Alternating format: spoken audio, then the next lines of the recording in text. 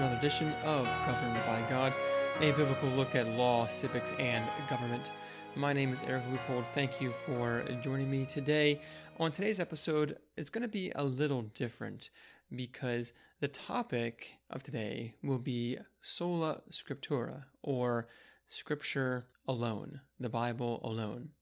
In this podcast, I typically talk about things related to the law or the government, tyranny, things like that.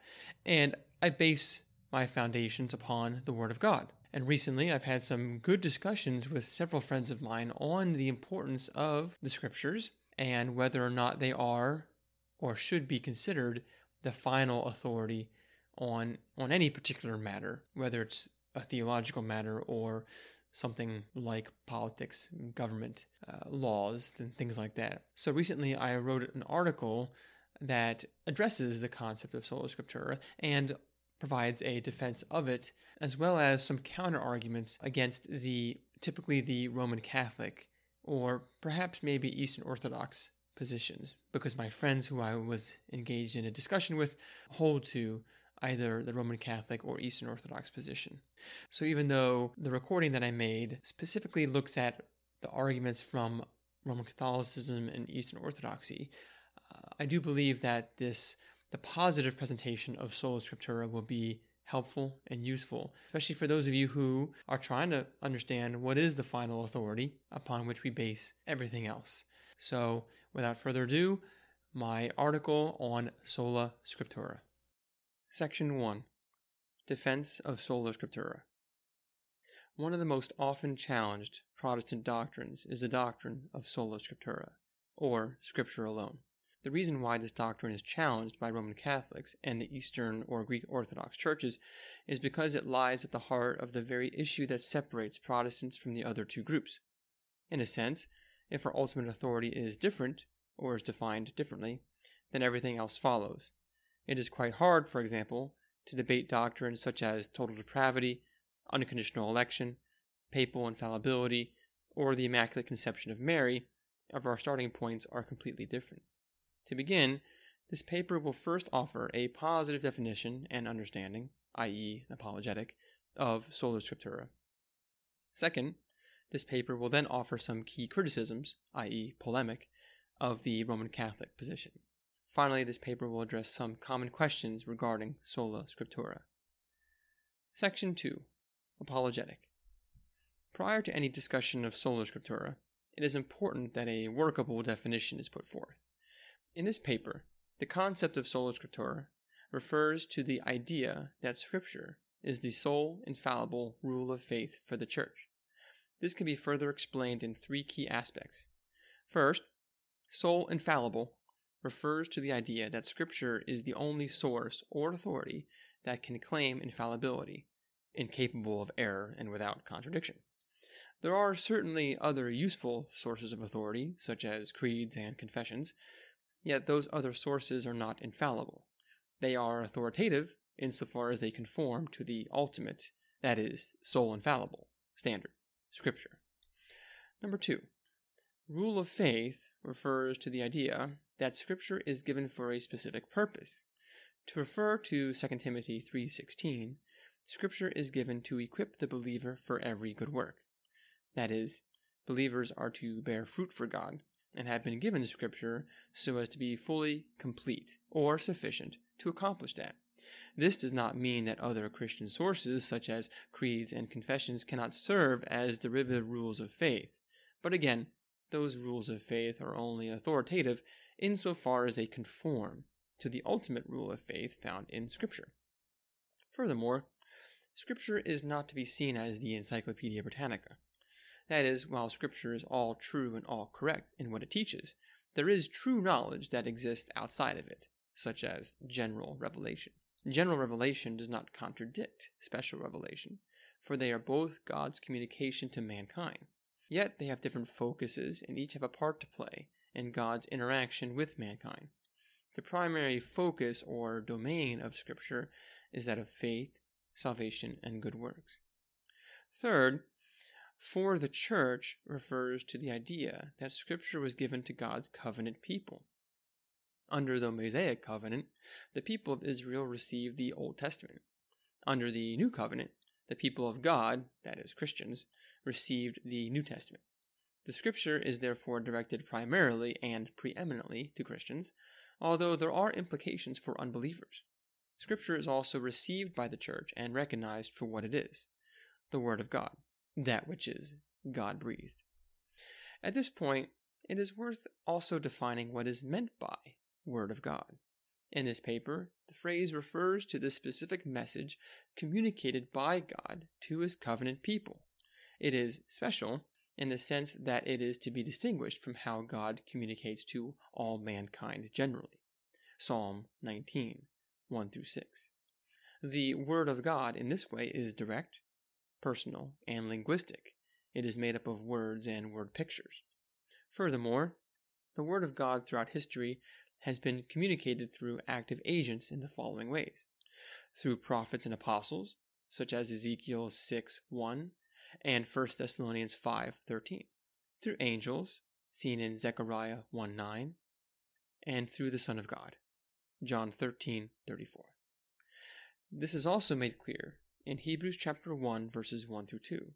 Quote, "Long ago, at many times and in many ways, God spoke to our fathers by the prophets, but in these last days He has spoken to us by His Son, whom He appointed the heir of all things, through whom also He created the world." End quote. Another aspect of the Word of God is that it is primarily linguistic, that is, involving words and word pictures, as opposed to dreams and visions.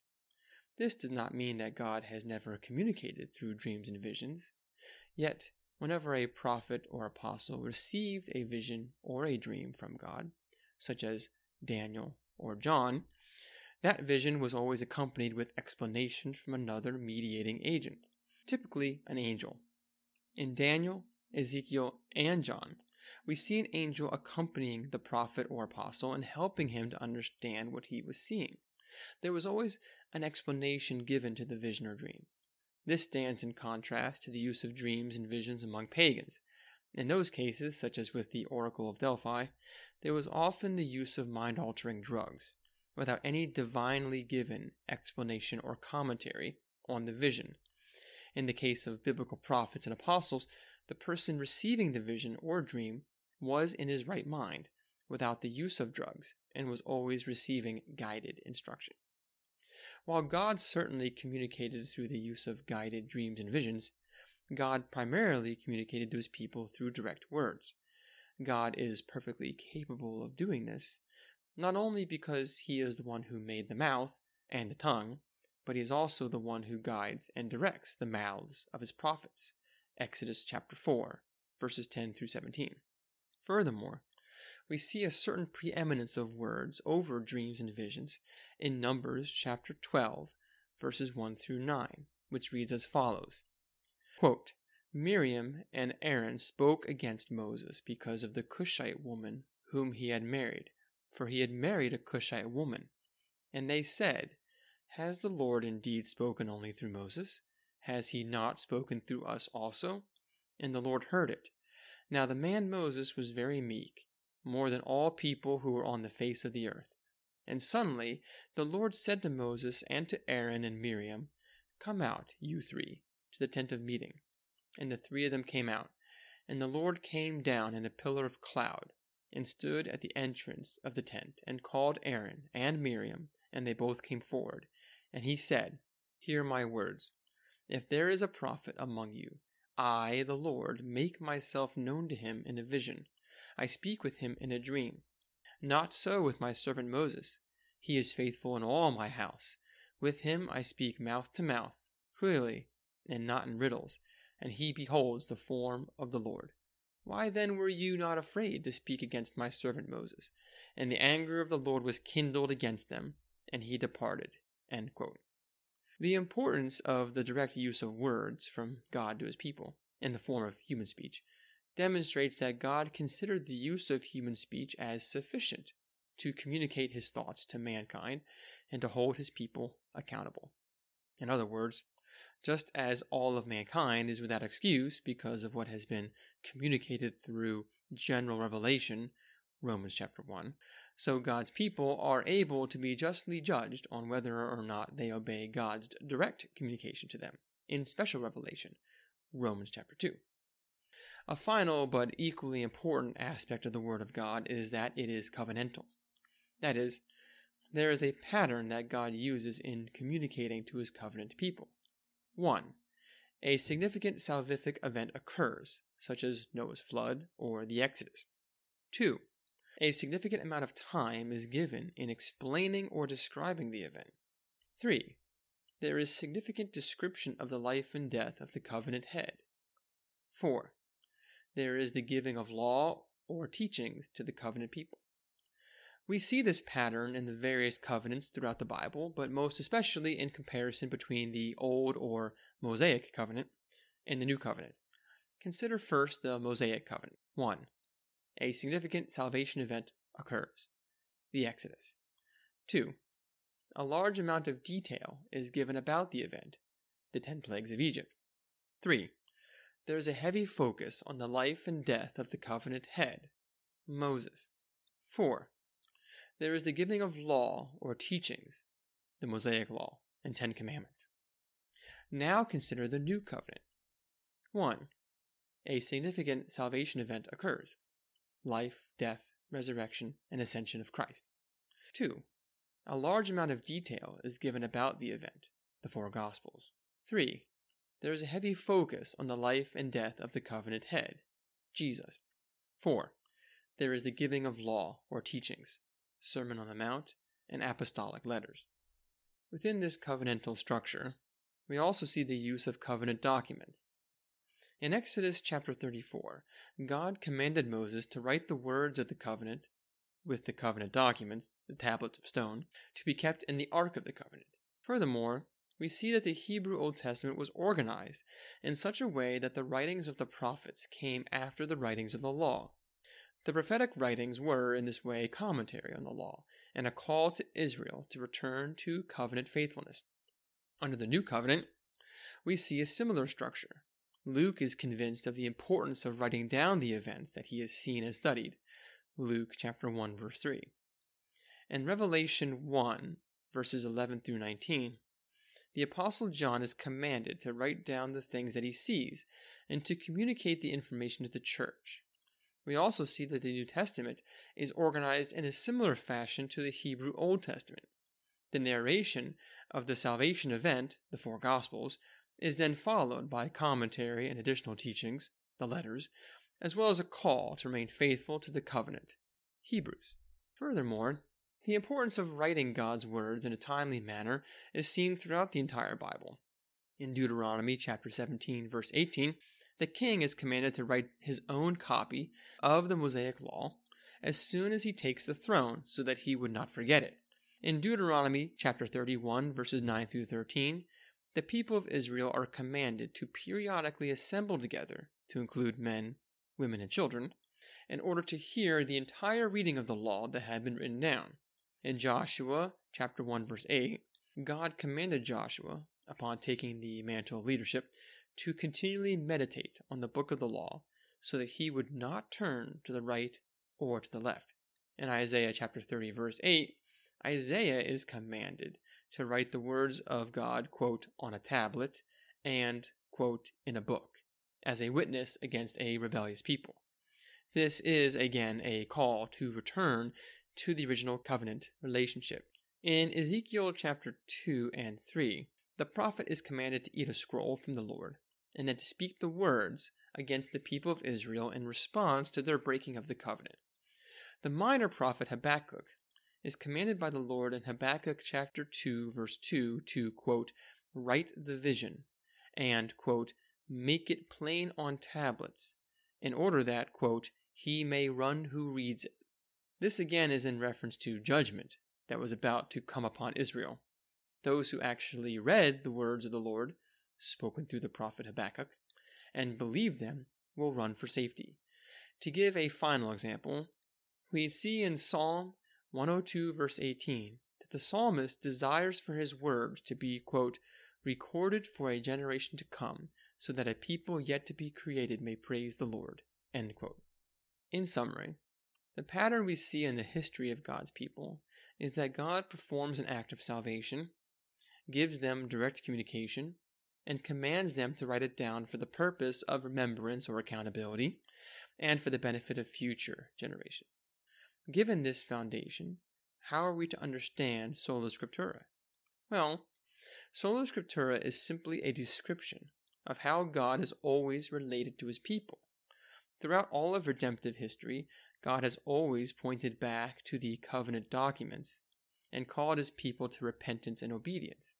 This is seen particularly in the New Testament when Jesus corrected the Pharisees. Whenever there was a disagreement regarding either doctrine or practice, Jesus rebuked the Pharisees, usually with the phrase, quote, "Have you not read?" end quote, and then proceeded to quote Scripture to them. Jesus did not appeal to an authority outside of Scripture, and even when he appealed to his own authority, giving new commandments, he was being quite consistent, given that he is the Word incarnate, the Word made flesh, John chapter 1, verse 14. This makes sense, given that God is the ultimate authority, the source and fount of truth, beauty, and goodness. God can make no higher appeal than to himself and his own Word, Hebrews chapter 6, verse 13. In this same way, God's covenant people who receive his word cannot appeal to anything higher than God's own words. This leads us into considering the formation of the New Testament. After the salvific event of Christ's life, death, burial, resurrection, and ascension, as well as the inauguration of the New Covenant, it would have been expected for there to be covenant documents. This appears to be understood by the apostles themselves. For example, in 2 Peter chapter 3, verses 16 through 17, Peter places Paul's writings in the same category as, quote, the other scriptures, end quote, which at that time also referred to the Hebrew Old Testament. In 1 Timothy 5, verse 18, Paul refers to the phrase, quote, the laborer deserves his wages, end quote, as scripture, a phrase that is only found in the Gospel of Luke. By putting Luke 10, verse 7 in the same category as Deuteronomy 25, verse 4, Paul is clearly recognizing the divine authority of Luke's Gospel, an authority equivalent to that of the Mosaic Covenant. Additionally, Paul himself recognized that his own writings were authoritative. We see this in 1 Thessalonians 5, verse 27, where he commanded the church to read his letter out loud for everyone, a pattern matching that of the Old Testament prophets. In 1 Corinthians 14, verse 37, Paul also declared that what he was writing was, quote, a command of the Lord, end quote. Going back to his first letter to the Thessalonians, Paul thanked his fellow believers for receiving the word of God that he and the other apostles had communicated to them. They received it as the word of God, not the word of men. 1 Thessalonians chapter 2, verse 13 and 14. Ultimately, we see that it is God who moved and inspired certain people, namely the apostles, to write the New Covenant documents. It is important to note that it is God who spoke through them as the Holy Spirit led. They were not inherently, on their own power or inspiration, writing Scripture. Presumably, not every document that Luke ever wrote should be considered Scripture. As a doctor, he probably wrote many things, even before he became a believer, as Paul probably had done too. Yet those writings were not, and should not, be considered Scripture. This is no different than the pattern of the Old Testament. For example, King Nebuchadnezzar probably wrote many things during his life, but one letter of his was indeed inspired by the Holy Spirit and bore divine authority as the Word of God. Daniel chapter 4, verses 1 through 18, and Daniel chapter 4, verses 34 through 37.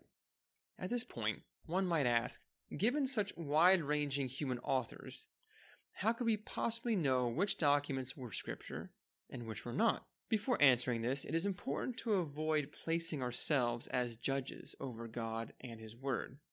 In other words, the tendency in these conversations is to demand that a document meet certain external or man-made standards or requirements before it can be granted the title of Holy Scripture. We must remember that any ultimate authority, in order to be the ultimate authority, does not answer to a higher authority.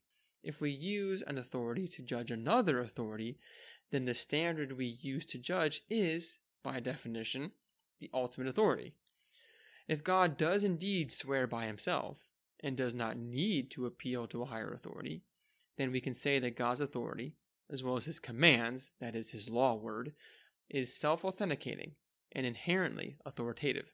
This is because the authority is grounded in himself, not in something or someone else giving him that authority. With this in mind, the question is, what should we expect to happen or see when God speaks to his people? That is, what are the characteristics of Scripture by which we recognize it for what it is? There are essentially three things that we see in the pattern of redemptive history. 1. A prophetic or apostolic connection. The words come from God through his human instruments, namely the prophets and apostles. God's word, therefore, is connected intimately to those individuals that he calls and sends into the covenant community. Either the apostles or prophets themselves write the words, or someone closely associated with them is the instrument used by the Holy Spirit. 2. Divine qualities, imprint of the Spirit. Since God himself is the fountain of all truth, beauty, and goodness, the Word of God will also bear those qualities.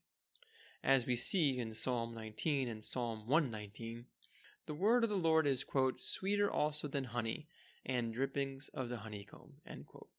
In this way, the word of God is beautiful, harmonious, not contradictory, and an accurate reflection of God's will, nature, character, and redemptive purpose. 3. Response among God's people. When God speaks, his people respond. This is very much in line with John chapter 10, verse 27, when Jesus says, quote, my sheep hear my voice, and I know them, and they follow me, end quote. When Moses presented God's covenant documents to the people of Israel, in Exodus chapter 24, verse 7, they responded, quote, all that the Lord has spoken we will do, and we will be obedient, end quote. Quite simply, when God speaks to his people, they record his word, respond to his word, obey his word, propagate his word, preserve his word, and proclaim his word. Let us take the specific example of the book of Revelation. The moment that the Apostle John wrote the book of Revelation on the island of Patmos, it was, by its very nature, the Word of God. That is, it was ontologically the Word of God before anyone other than John had seen it or read it. It was already authoritative, bearing authority, before any other Christian had obeyed it. It was already self-authenticating, bearing the marks of God's Word, before any of the 7 churches had heard it read to them. Immediately upon completion, the book of Revelation already bore the marks of divine quality, as well as an apostolic or prophetic connection to the Apostle John. Furthermore, it was already added to the, quote, list of divine books in the mind of God. For whenever any author writes something, as soon as the book is written, there exists a list of that author's writings. Perhaps only the author himself knows that list, because he has not yet sent that book into the world. Yet a list exists nonetheless. In this way, Revelation was, quote, added to the, quote, list of New Covenant documents the moment that it was written, even before anyone else had read it. But once God's people were exposed to God's word, in this example, the book of Revelation, they received it. They copied it, preserved it, proclaimed it, and obeyed it. It immediately began to function as God's word, convicting the heart, strengthening the faith, and nourishing the soul. In fact, it began to function as God's word before all of the churches had a chance to read it. Even before it had spread throughout the Roman Empire, the book of Revelation began functioning as God's word. It functioned this way because it was ontologically already God's word. Finally, as the book of Revelation spread throughout the churches, there came consensus and consistency. Multiple churches in multiple areas of the world recognized and responded to Revelation as the Word of God because it was. If, 10 years after John's original writing, a church in Gaul was first exposed to Revelation, the reception and response of nearby churches to Revelation would have had a positive impact on the Church of Gaul. In this way, the church is a thermometer responding to God's word, rather than a thermostat determining God's word. If someone within the church in Gaul made a challenge to Revelation, that church could talk to other churches in the area and confirm that indeed Revelation was very much being recognized as the Word of God and was already functioning as such among the people of God. The church did not declare or give divine authority to Revelation. Rather, the church functioned as the pillar of truth, not the source of it. The church recognized the truth, upheld the truth, and presented the truth. 1 Timothy 3, verse 15. Yet the source of that truth remains with God and in what God actually said. This pattern of God's word being disseminated among his covenant people culminated in the various covenant documents being collated and collected into one book or codex, the Bible. The enumeration of lists, table of contents, is a man-made tool, like chapter and verse divisions, developed in order to easily organize which books or letters are recognized by the church as God's word. But again, the church does not bestow or grant authority to Scripture. It receives and recognizes, just as sheep do, the authoritative words of the shepherd. Section 3. Polemic.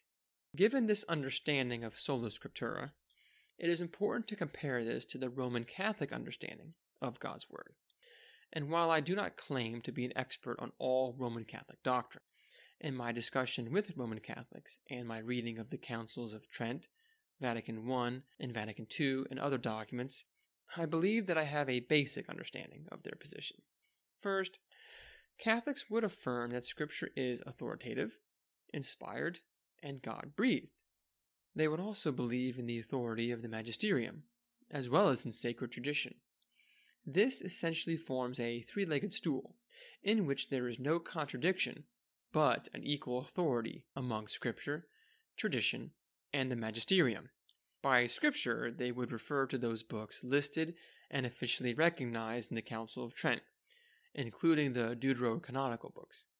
By tradition, they would refer to specific oral teachings passed down through the Church from the apostles that were not contained in Scripture, but are allegedly supported by, or at least not contradictory to, Scripture. Finally, the magisterium is understood to be the God-given authority of the Catholic Church, including, but not limited to, the infallibility of the papal office. Now, there are problems with how the Catholic Church defines these three categories, as I hope to briefly demonstrate. First, the Catholic position regarding Scripture appears to be more declarative rather than receptive. That is, the Catholic Church claims authority to declare which books are in and which books are out. As I pointed out earlier, God's Word is self-authenticating. The Church certainly has a role to play in receiving, responding to, and recognizing God's Word for what it is. Yet this is not an authority over what constitutes God's Word. In other words, God's Word existed and functioned even before the Church constructed an enumerated list of books. It was only able to produce such a list because those books were already recognized and received by the covenant community. Furthermore, the Catholic Church's decision to incorporate the deuterocanonical books is a serious error. St. Jerome, who helped produce the Latin Vulgate, did not view the deuterocanonical books as equally authoritative to the other books. The first-century historian Josephus listed the same books as found in the Protestant Old Testament, although he numbered them differently, attaching Ruth to Judges and Lamentations to Jeremiah. Among the early church fathers, Gregory of Nazianzus, Athanasius, and Epiphanius all affirm the desire to conform the Christian Old Testament to that of the Jewish canon. And even though they have slight disagreements on the ordering and placement of books, none of them lists any deuterocanonical book as canonical or divinely inspired. Even at the time of the Reformation, Cardinal Cajetan, a contemporary of Martin Luther's, had some misgivings about the divine authority of the deuterocanonical books. In his commentary on all the authentic historical books of the Old Testament, written in 1532 and dedicated to Pope Clement VII, Cardinal Cajetan affirmed the position of St. Jerome and suggested that the apocryphal books were not to be treated as canonical in the same way as the other books. This is just one example of the lack of unity that was seen in the Catholic Church up until the Council of Trent, 1546, when the deuterocanonical books were officially declared to be part of the canon of Scripture, and those who rejected the books were to be anathematized. Of course, the deuterocanonical books certainly were and can be useful, but historically they have not been recognized as Scripture. Aside from the already given examples, the Jews themselves neither laid those books up in the temple nor recognized them as authoritative. And while some Jewish groups seemed to affirm additional books, they were of a minority opinion. Additionally, neither Jesus nor the apostles ever quoted from those books as authoritative, despite the fact that they would have been known to them. Lastly, it is important to note that in the Jewish ordering of the Hebrew Scriptures, the first book is Genesis, and the final book is Chronicles. When Jesus, in Matthew chapter 23, verse 35, condemned the Pharisees for killing the prophets of God, he stated that they were guilty of bloodshed, quote, from the blood of righteous Abel to the blood of Zechariah the son of Berechiah, end quote. Interestingly, Abel is understood to be the first prophet who was murdered in Genesis, while Zechariah was the last prophet who was murdered in Chronicles. In this way, Jesus bookends the entire Hebrew Old Testament, declaring that the Pharisees were guilty of all bloodshed committed against the prophets from Genesis to Chronicles, similar to the way that we would say from Genesis to Revelation, or from A to Z. If the apocryphal books were indeed viewed and accepted as Scripture by the Jews, it is strange that Jesus would not have mentioned those prophets who were also martyred during the time of the apocryphal books. The second Catholic position, regarding tradition, is equally problematic.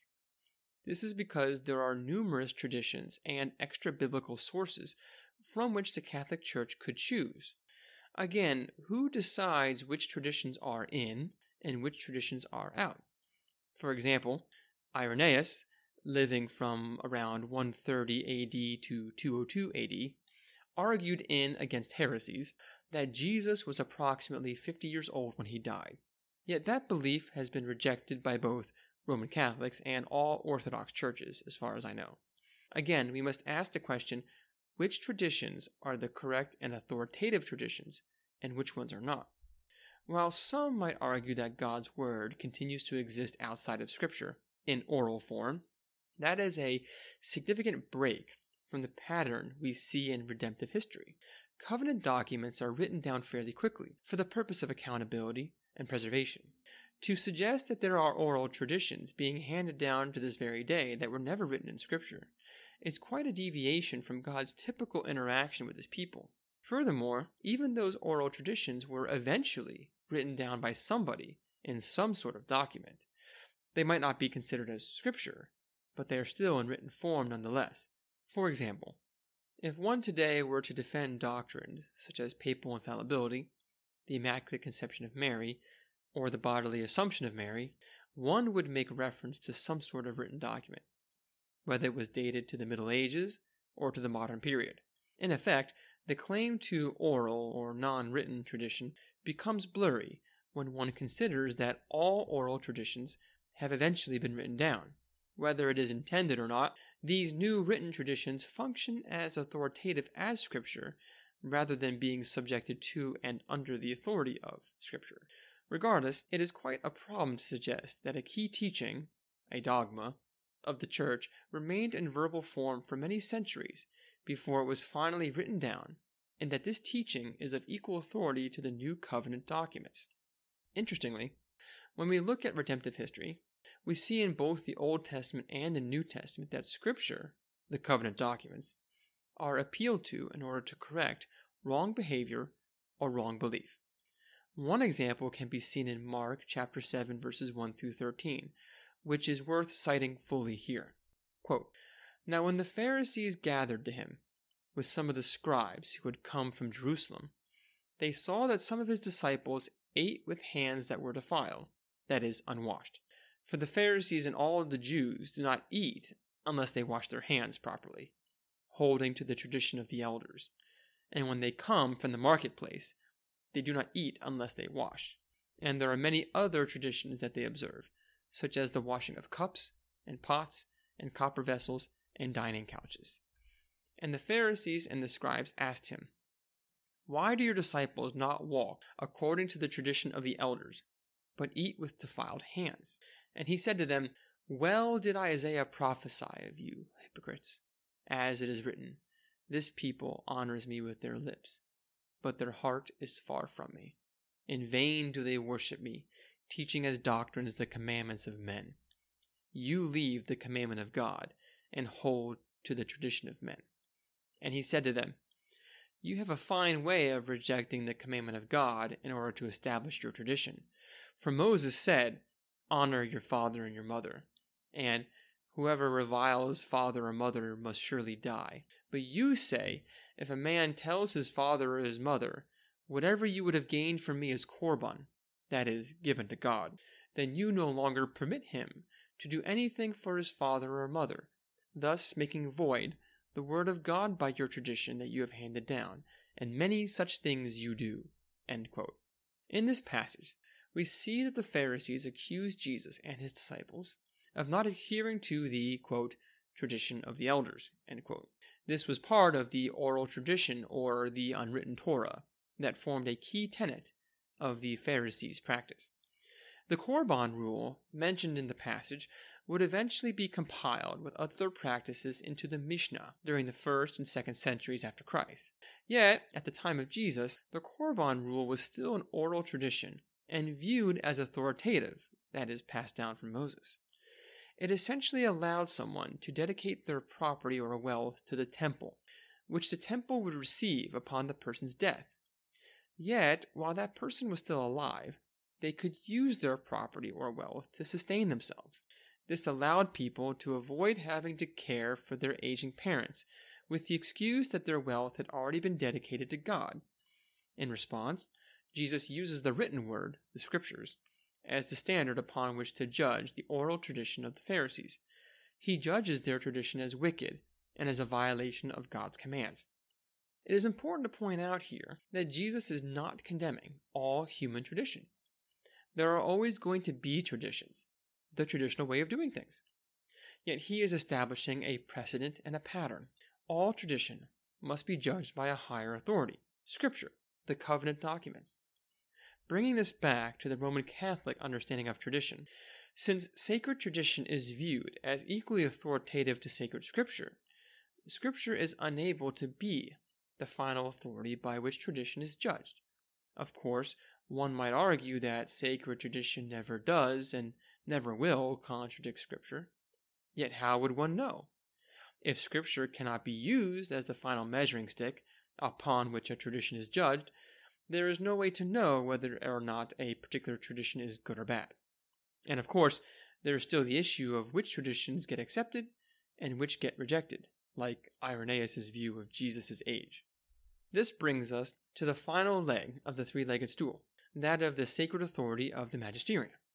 Now, I do not intend to spend too much time going over the doctrine of papal infallibility. It is probably sufficient to say that, throughout Catholic history, there has been debate on whether the office of Pope has authority over a council, or whether councils have authority over the papacy.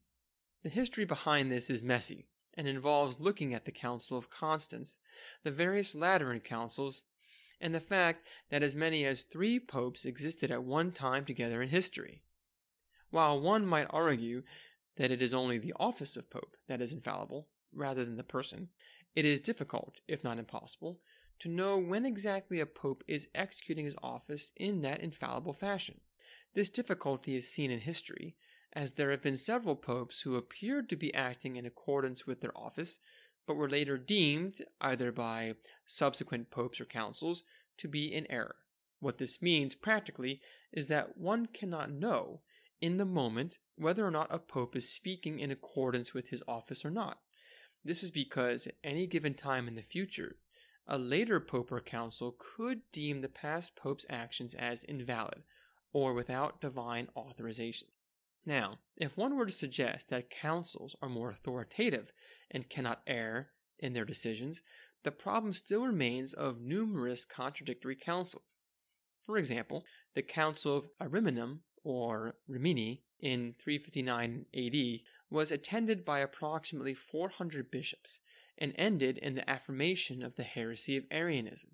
3 years later, in 362 AD, the Council of Alexandria was called by St. Athanasius and ended up reaffirming the Orthodox belief of the Trinity.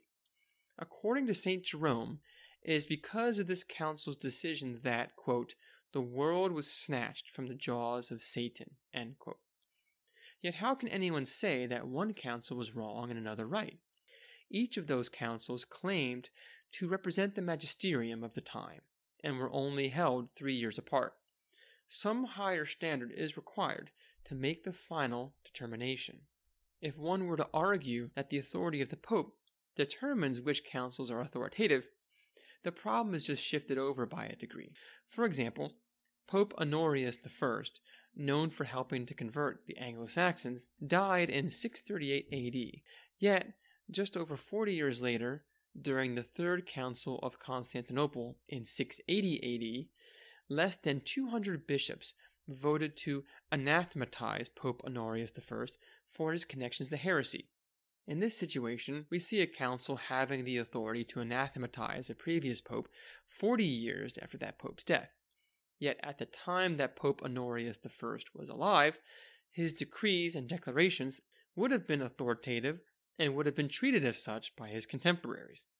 In the end, the actions of councils and popes, while seemingly acceptable and authoritative in the moment, can always be overturned by later councils and popes.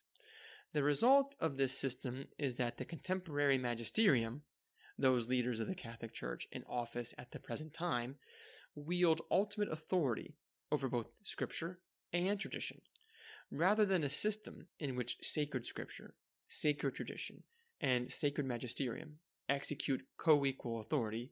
What results is what can be described as sola ecclesia, church alone. Consider the following. 1. The magisterium determines what defines or constitutes tradition, and what tradition means, what it is, and how it is interpreted. 2. The magisterium determines what defines or constitutes Scripture, and what Scripture means, what it is, and how it is interpreted.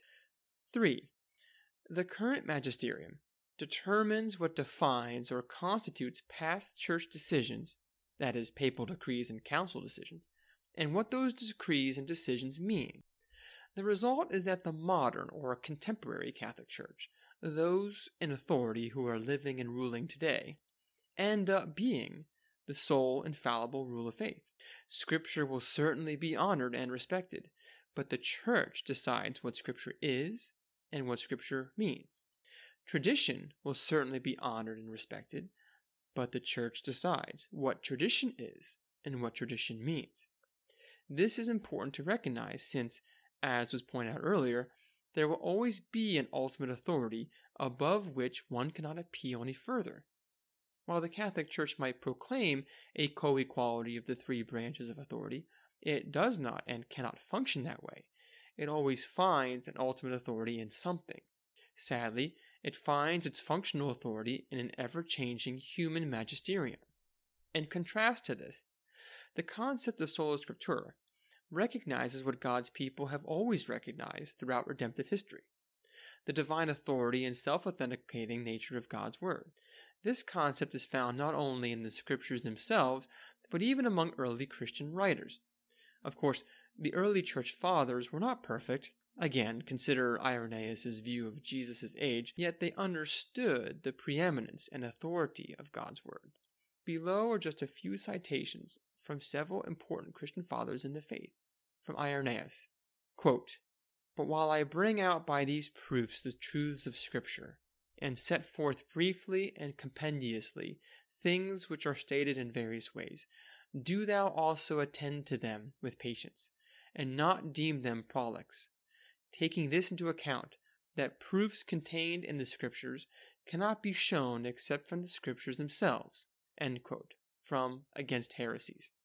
From Irenaeus. Quote, since, therefore, the entire Scriptures, the prophets, and the Gospels can be clearly, unambiguously, and harmoniously understood by all, although all do not believe them, and since they proclaim that one only God, to the exclusion of all others, formed all things by his word, whether visible or invisible, heavenly or earthly, in the water or under the earth, as I have shown from the very words of Scripture, and since the very system of creation to which we belong testifies, by what falls under our notice, that one being made and governs it, those persons will seem truly foolish who blind their eyes to such a clear demonstration and will not behold the light of the announcement.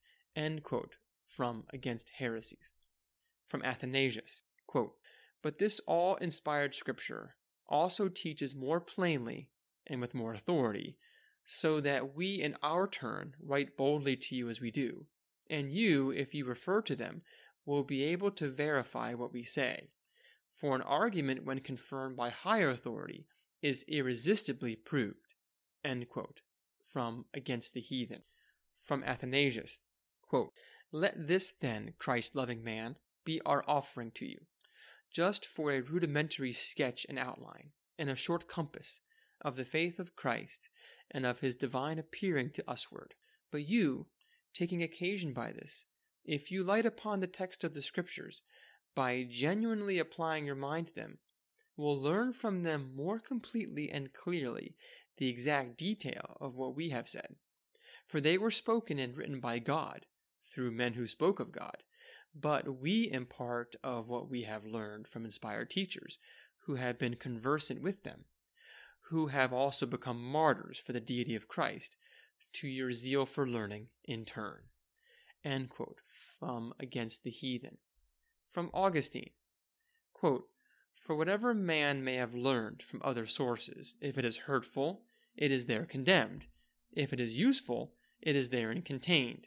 And while every man may find there all that he has learnt of useful elsewhere, he will find there in much greater abundance things that are to be found nowhere else, but can be learnt only in the wonderful sublimity and wonderful simplicity of the Scriptures.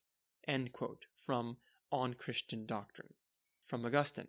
Quote, let us treat Scripture, like God speaking. Don't let us look there for man going wrong. It is not for nothing, you see, that the canon has been established for the Church. This is the function of the Holy Spirit. So if anybody reads my book, let him pass judgment on me. If I have said something reasonable, let him follow, not me, but reason itself. If I have proved it by the clearest divine testimony, let him follow, not me, but the divine Scripture. End quote. From Sermon 162c, The Works of St. Augustine. In the end, Sola Scriptura recognizes both the authority of the Church and the usefulness of traditions. Yet both the Church and the traditions are under the authority of Scripture. A true church can be discerned from a false church by looking at the Scriptures, for the Scriptures define for us what a true Christian and a true church looks like. A good tradition can be discerned from a bad one by looking at the Scriptures. If that tradition, including creeds and confessions, is in line with Scripture, then let it be adopted and celebrated. But if that tradition runs contrary to our new covenant documents, then let that tradition be discarded. For the Church is washed by the word of Christ, Ephesians chapter 5, verse 26, a sure word from God that has been written for our sake. Questions and answers. Question 1. If Protestants claim that only doctrines found in Scripture can be believed, then how can they believe in Sola Scriptura, which is a doctrine not found in Scripture? Answer. The principle and practice of Sola Scriptura is certainly found throughout Scripture. While the specific words of the definition that I gave earlier are not found, which is a straw man argument, the concept is clearly there, as I have shown. Similarly, other doctrines, such as the Trinity, are found clearly in Scripture, even if the exact wording of the Creed of Chalcedon is not. The practice of the formation of covenant documents, which hold the highest authority over the covenant people, is clearly portrayed throughout Scripture. Question 2. Protestants lean on 2 Timothy 3:16-17 to prove sola scriptura when it does not appear to be teaching that. How do you explain the application of this passage? Answer. As I mentioned earlier, 2 Timothy 3:16-17 describes the sufficiency of God's word for every good work in the life of a Christian. All that a believer needs to live the Christian life is found in it. That does not mean that there is no place for either church authority, including discipline, or traditions, which are various forms of liturgy. Yet those things must always be judged by the authority of Scripture. Insofar as the church or tradition is obeying Scripture, then those church actions or traditions are useful and good. I do not argue that 2 Timothy 3:16-17 precludes the usefulness of traditions or the church. Yet the usefulness of such things in teaching the believer is a derived usefulness based on the final authority of Scripture.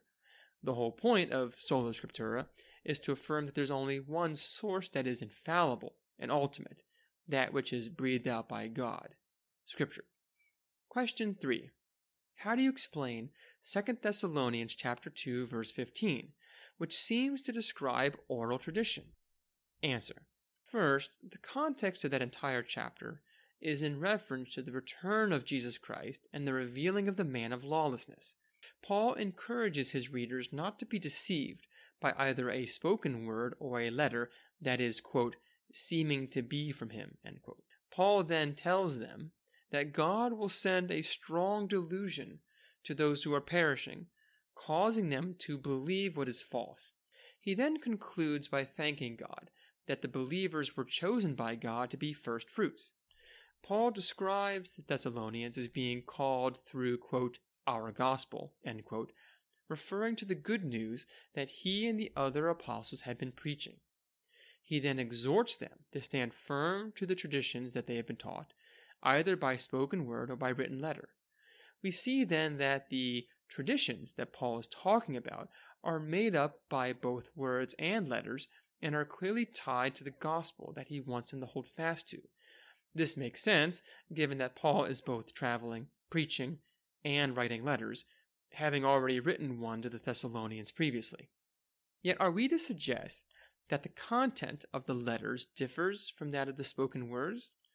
The passage seems to suggest that the content of both is the same body of teaching, but has been communicated in two different forms, because Paul and the other apostles are still actively preaching. And of course, since Paul and the other apostles have long since been dead, what we have today in Scripture is the full and accurate description of those apostolic traditions concerning the gospel of Jesus Christ. It would be quite strange to suggest that doctrines such as the bodily assumption of Mary, the Immaculate Conception of Mary, and papal infallibility were being taught by Paul to the Thessalonians, and yet, for several centuries, those teachings were never written down. Question 4. How can Protestants account for their list of 66 books in the Bible? Answer. Those books are self-authenticating and authoritative. Even if there were no man-made enumerated list of books, God himself knows infallibly which books are his books given to his people. God spoke to his New Covenant people in the Gospels and letters, which the people of God recognized as such and collated into one easy-to-manage book, the Bible. The books were both ontologically God's Word and were functioning authoritatively as God's Word before the Church ever composed a list of them. The Church, therefore, receives the books and recognizes them rather than determines their authority or inclusion.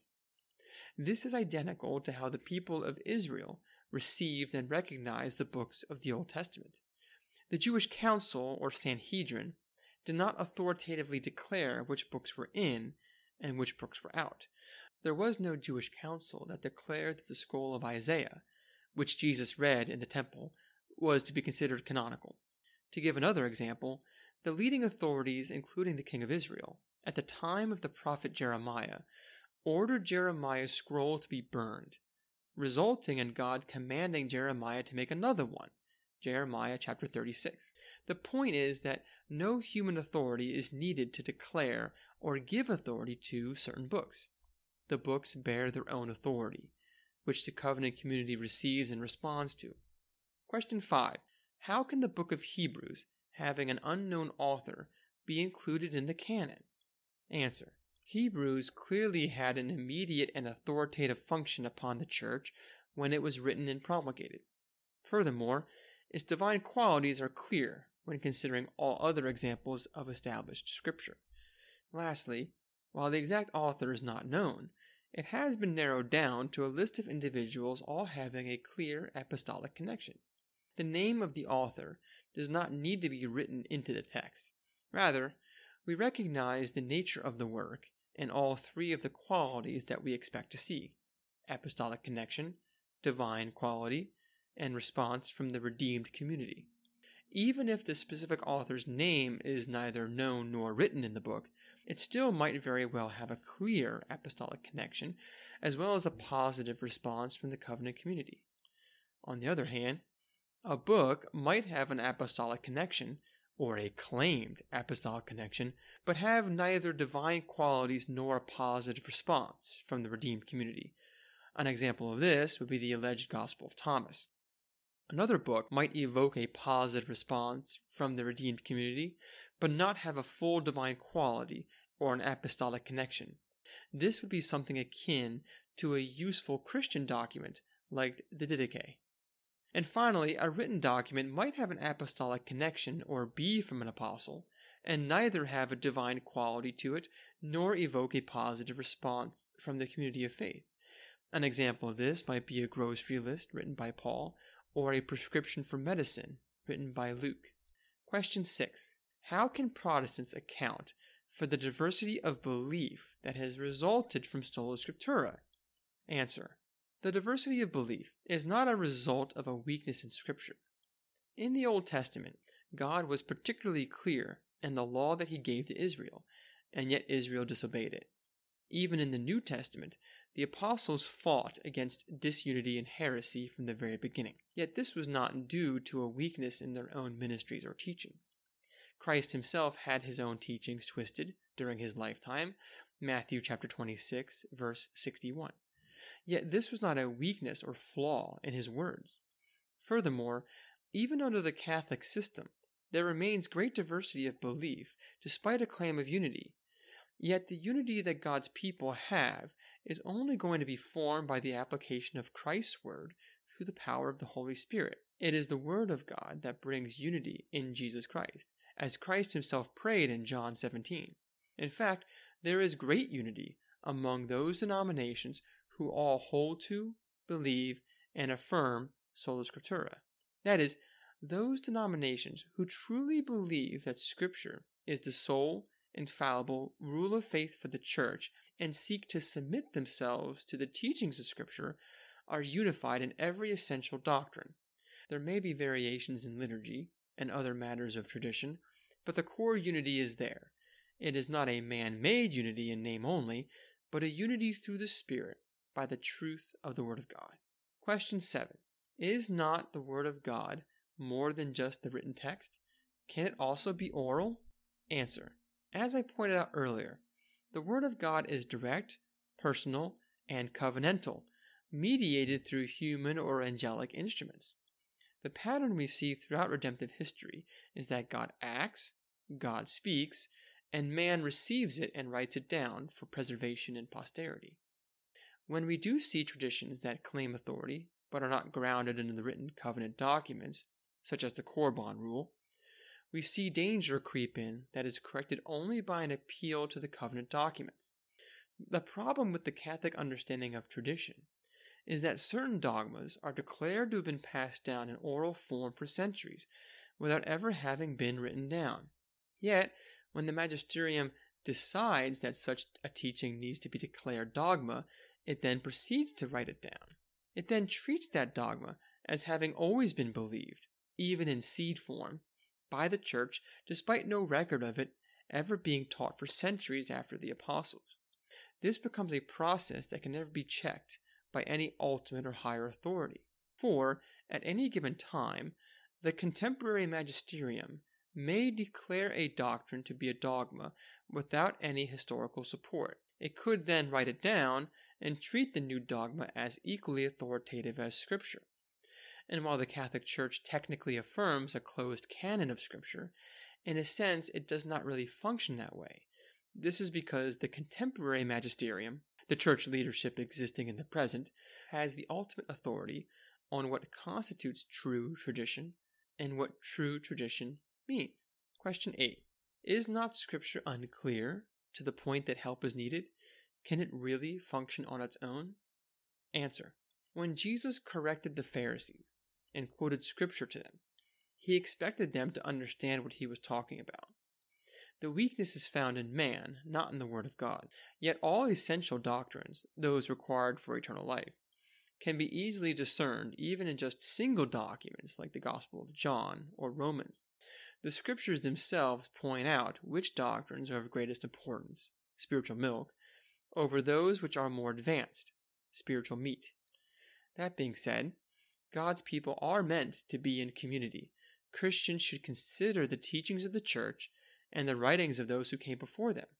All such things are under the authority of Scripture, but may very well be useful in helping a Christian to grow faster rather than trying to learn everything on his own at an individual pace. As I said, there is always a place for tradition in church teachings. For example, the Nicene Creed is an excellent summary of items that are essential to the Christian faith. Yet that creed has usefulness and authority only insofar as it lined up with the teachings of Scripture. Question 9. How can Protestants ever have certainty regarding the authority and identity of Scripture? Answer.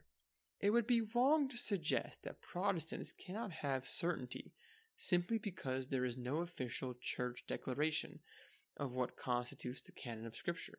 Again, the Scripture is self-authenticating, and the Holy Spirit moves the people of God to receive and recognize Scripture for what it is. While the Catholic might feel a heightened sense of certainty by appealing to the magisterium, he actually places himself on less certain footing. For, as has already been shown, the magisterium can change its mind tomorrow, adopting as dogma an idea that had no mention in history until many centuries after the time of Christ. Furthermore, the magisterium could, if it wills, declare any previous council or pope as anathema. And who could challenge such a decision? One might argue that the Holy Spirit guides the magisterium so that it would not make such an error. And while the historical record demonstrates that this has not been the case, I could equally point out that the Holy Spirit does indeed move the people of God to receive and respond to the written word of God without need of a declaration or an official stamp of approval by a council or a pope. In the end, all people desire certainty, yet we must make sure that this certainty is grounded in what is true. Even in the Garden of Eden, Satan challenged Eve's certainty by asking, quote, "Did God really say?" End quote. Her lack of certainty was not due to a weakness or lack of clarity in God's word. Rather, she moved her epistemological grounding from God's word to Satan's word, and, in a sense, to her own word, to be like God. Yet the truth is that, as the writer of Proverbs 30, verse 5 states, quote, "Every word of God proves true. He is a shield to those who take refuge in him." End quote. That is where the believer finds certainty. Question 10. Does not sola scriptura result in every individual Christian being his own pope? Answer. While every person has to make their own decision whether or not to submit to God's word, we believe that there is a true and correct meaning to Scripture. While some passages require more work and maturity to discern than others, all Scriptures have a proper meaning and interpretation that can be discerned. As was mentioned earlier, God's people are designed to live in a community, not as hermits. The Church has been given authority to teach and to exercise discipline upon individual believers. Yet the standard that is used for teaching and for discipline is the divinely inspired, God-breathed, covenant documents, which exist today only in written form, that is, Scripture. In this way, no Christian is his own pope, because no individual Christian can ever claim infallibility or divinely inspired authority. The text of Scripture has one meaning, with many applications. The duty of the Christian is to read, learn, and obey the covenant documents as a member of the covenant. The duty of the church is to help teach, guide, and disciple the Christian to adhere to and honor the covenant. Yet the ultimate standard remains the covenant, or constitution, of the community. On the other hand, the Catholic system functions as sola ecclesia, with the magisterium being able at any time to, quote, discover new and more numerous dogmas. Because the magisterium, in practice, functions as the ultimate authority, despite its claim to the contrary, the result is chaotic due to the ever-changing nature of what constitutes dogma and true doctrine. Question 11. Does not everyone use some sort of tradition to interpret Scripture? How is it that there are so many differences of opinion regarding interpretations among Protestants? Answer. First of all, the problem of differences in opinion do not go away when we adopt the Catholic model, for there are many differences in opinion among numerous Catholics who are all members of the Catholic Church in good standing. Second, the issue of differences in opinion has always existed. How is it possible that Satan could twist God's word and convince Eve to disregard the command of God? How is it possible that Satan could take a portion of Psalm 91, twist it, and then tempt Christ with it? How is it possible that Jesus could talk about the temple of his body being raised on the third day and yet be accused by others of threatening to destroy the temple in Jerusalem in 3 days? Was Jesus failing to be clear enough? In all of these things, the issue is the heart and spiritual maturity of a person. As the Holy Spirit brings a person from darkness to light, they will begin to see and understand things regarding God and his actions in the world. And this is a state of spiritual infancy, where those newly born in Christ feed on spiritual milk. As a person grows in spiritual maturity, their knowledge of Scripture grows, as well as their ability to systematize the teachings of God into an organic whole. The Church, including its creeds and confessions, can help to systematize things so that an individual can avoid having to, quote, reinvent the wheel. In other words, the new believer should take advantage of the knowledge and guidance passed to him from previous generations of mature Christians. Yet new believers can do this while always keeping in mind that God's law word, the covenant documents, remain the final authority. In fact, like the, quote, more noble Jews of Berea in Acts chapter 17, believers should always examine the Scriptures to determine if what they're being told about God is true. Regarding the place of tradition, it is important to keep in mind that everyone has epistemological starting points. We all approach the text of Scripture with certain assumptions, biases, and traditions. Care must be taken here to not use the word tradition too broadly. A bias or an assumption is not necessarily a tradition, but equally colors the way a person interprets and applies Scripture. That being said, one must remember that God is both able and capable of communicating to his people. In other words, if God wanted to speak to us, could he? Is he able to overcome our biases, traditions, and assumptions? Certainly, we see that in other areas of life, such as politics, race relations, and science, people are able to have their assumptions, biases, and traditions challenged and changed. That is, people are not slaves to their traditions, assumptions, and biases, for if that were the case, then there would be no point in conversing with radical Muslims. Yet even radical Muslims can be westernized and secularized to the point that they abandon Islam. The reverse is also true. If that is the power of secularism, or Islam, how much more capable and powerful is the Holy Spirit to change hearts through the proclamation of the gospel? While people approach Scripture with biases, assumptions, and traditions, those who have been drawn by the Holy Spirit and united to Christ are having their biases, assumptions, and traditions challenged by that same Holy Spirit through Scripture. That is, the sword of the Spirit. The pace in which this happens is faster in some and slower in others. Furthermore, those believers who are actively engaged in the covenant community will likely grow faster and become more capable. One example of this is Apollos, who knew the scriptures but was not quite right in his understanding of them until Priscilla and Aquila explained things more accurately. Acts chapter 18, verses 24 through 28. The very fact that Luke describes Priscilla and Aquila as explaining the way of God to Apollos, quote, more accurately, implies that there is an accurate way to understand the words and actions of God. To be more accurate implies that one is getting closer to the correct interpretation and proper application. In short, differences in opinions exist because of a variety of reasons.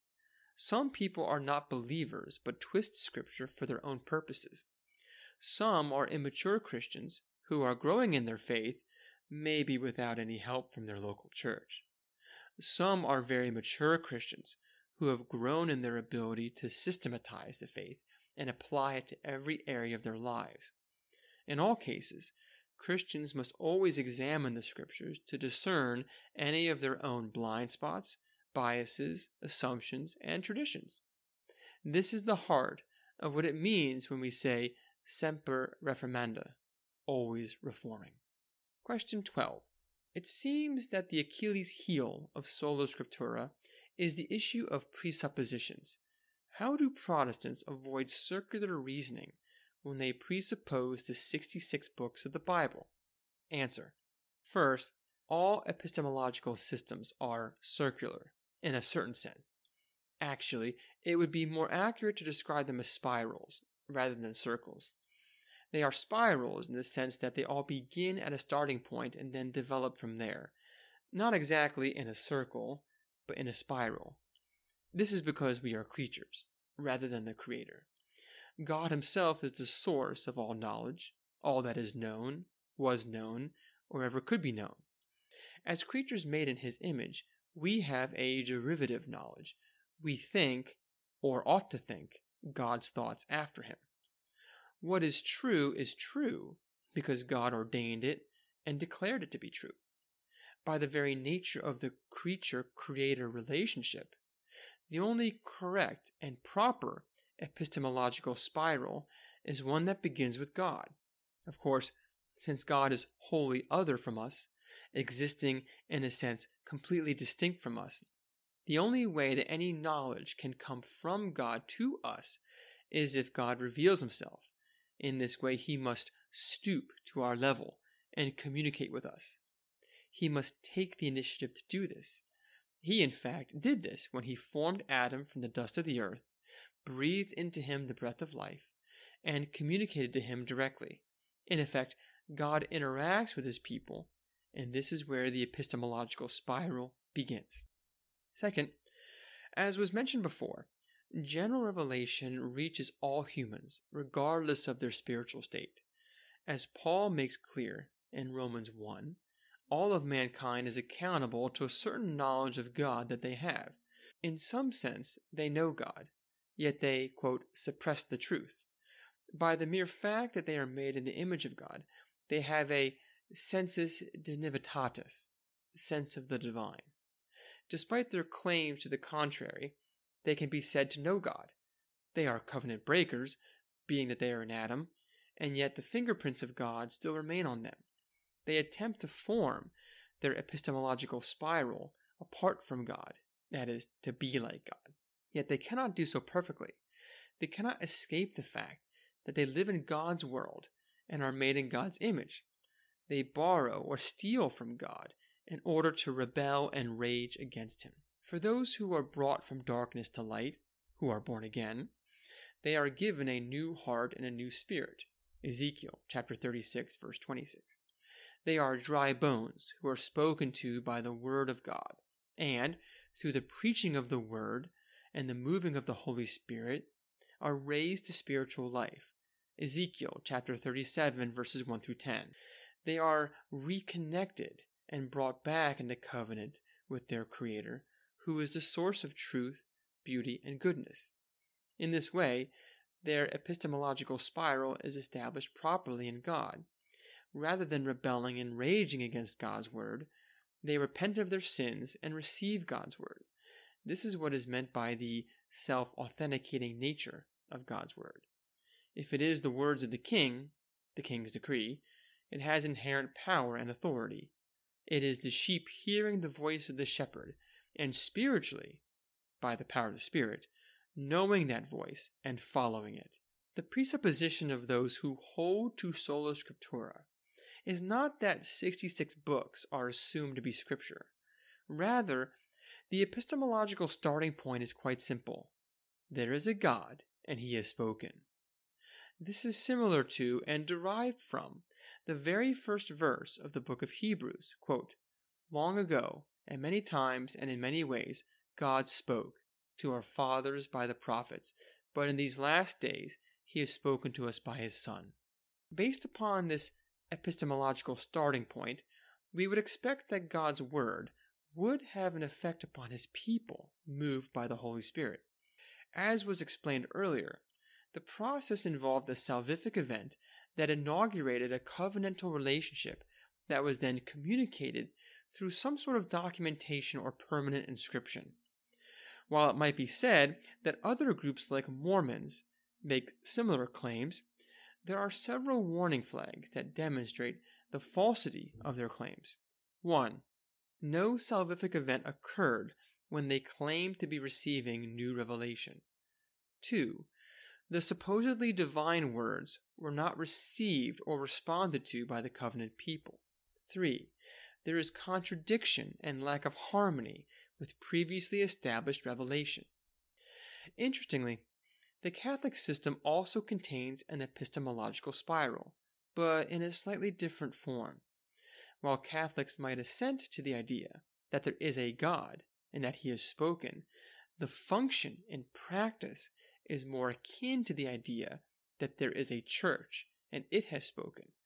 This is because, functionally, the church authoritatively declares and decides what God's word is and what it means. God's words neither speak for themselves nor do they self-authenticate, but require the magisterium to authenticate and interpret them. Instead of receiving and responding to God's words, the magisterium presumes to decide and declare what God's words are.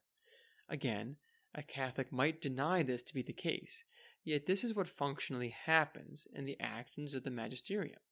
For example, while the Catholic Church affirms the existence of Scripture, it claims the authority to determine which books are in and which are out. It does this in the name of avoiding confusion and to provide a certain level of certainty, as we discussed earlier. Yet one might ask how the magisterium knows that it has the authority or ability to perform these actions correctly.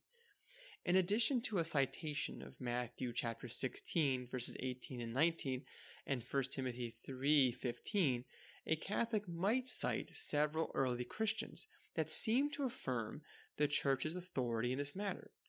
Yet who determines what those scripture passages mean? Who determines what those early Christian writings mean? Well, only the magisterium can. In this way, the epistemological certainty regarding the determination and interpretation of both Scripture and the early Christians is found solely in the magisterium. This is, functionally, an epistemological spiral that begins not with God's word, but with the Church's word, sola ecclesia. Useful works. These are some recommended works that I found to be useful. Scripture Alone by Dr. James White. The Question of Canon by Dr. Michael Kruger. Canon Revisited by Dr. Michael Kruger. Insights into the Doctrine of Scripture from the Old Testament, Part 1 by Pastor Dan Kefesi. Insights into the Doctrine of Scripture from the Old Testament, Part 2 by Pastor Dan Kefesi. The Chicago Statement on Biblical Inerrancy. Thank you. Well, I hope that you enjoyed that fairly lengthy article on Sola Scriptura and that you found it to be useful and perhaps something to have some discussions with your friends or coworkers or family.